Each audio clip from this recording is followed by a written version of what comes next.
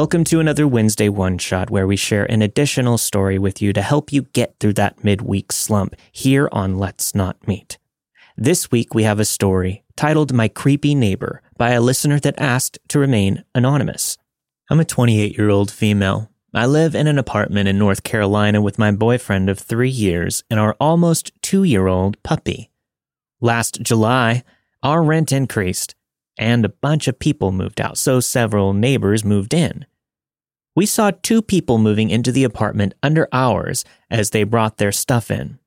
I assumed that they were a couple, and they looked to be around our age.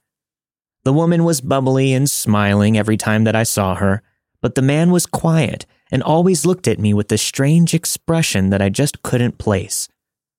A few weeks after they moved in, I was coming back from taking the dog out. He started a conversation with me and asked about my life.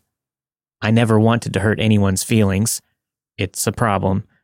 As I politely answered his questions, I slowly made my way to the stairs, but my dog was barking and whining because she wanted to go up to the man and play. The man said, "Why don't you take her to your apartment and then you can come inside and talk to me a little bit more?" I took that as my chance to get out of that situation.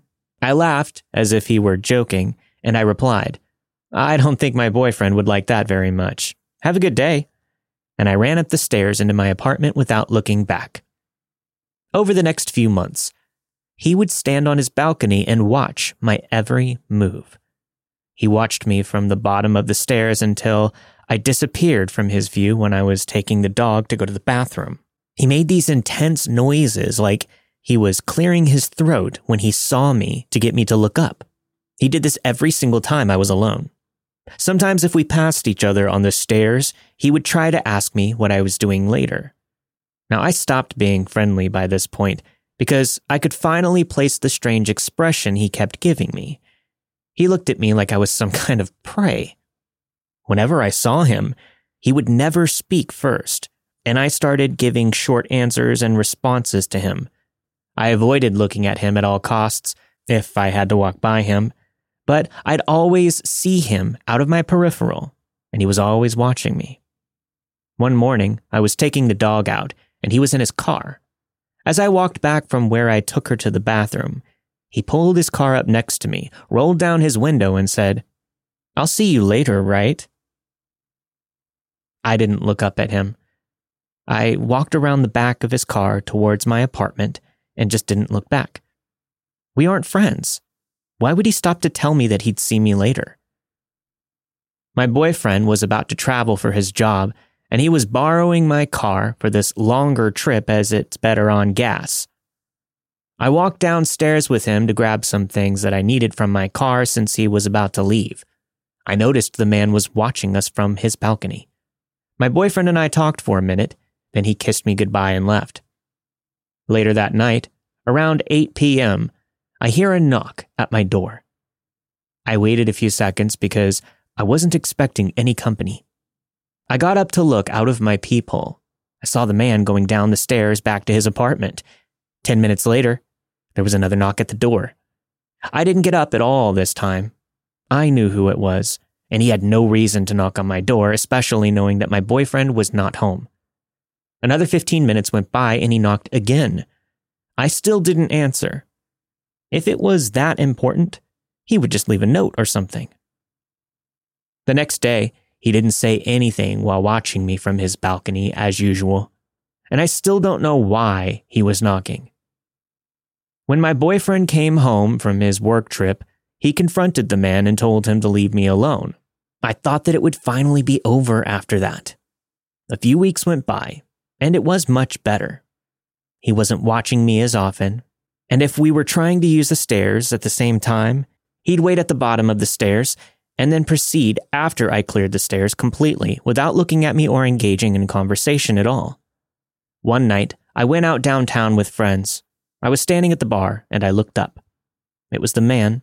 He was standing right next to me, staring. I smiled politely and said, "You're my neighbor." I mentally kicked myself so hard for that one. I know this was not my brightest moment, but I had drank a few drinks and I didn't know what to do in that kind of uncomfortable situation. He said, "Let me get a dance with you." I told him no and respectfully power walked into the crowd, zigzagging through and trying to escape. I turned around to look and he was on my heels. "Let me get a dance," he requested again. I lost it at that point. I'm not confrontational. I hated it, but I was scared. And I didn't care about making him feel stupid. I screamed, "No, I have a boyfriend and I'm not interested in you." A friend that was with me slightly resembled my boyfriend, so I had him put his arms around me and walk me outside. I think it worked because he dipped out super quick after that. That happened 2 months ago, and it's been quiet since then. I rarely see this creepy neighbor around lately.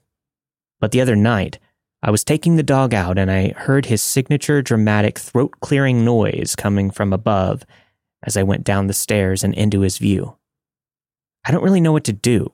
I'm uncomfortable leaving on my own. I hope I got the point across that I wasn't interested. I honestly don't even know his name. So to that creepy neighbor, keep leaving me the fuck alone and let's not meet any more than we already have.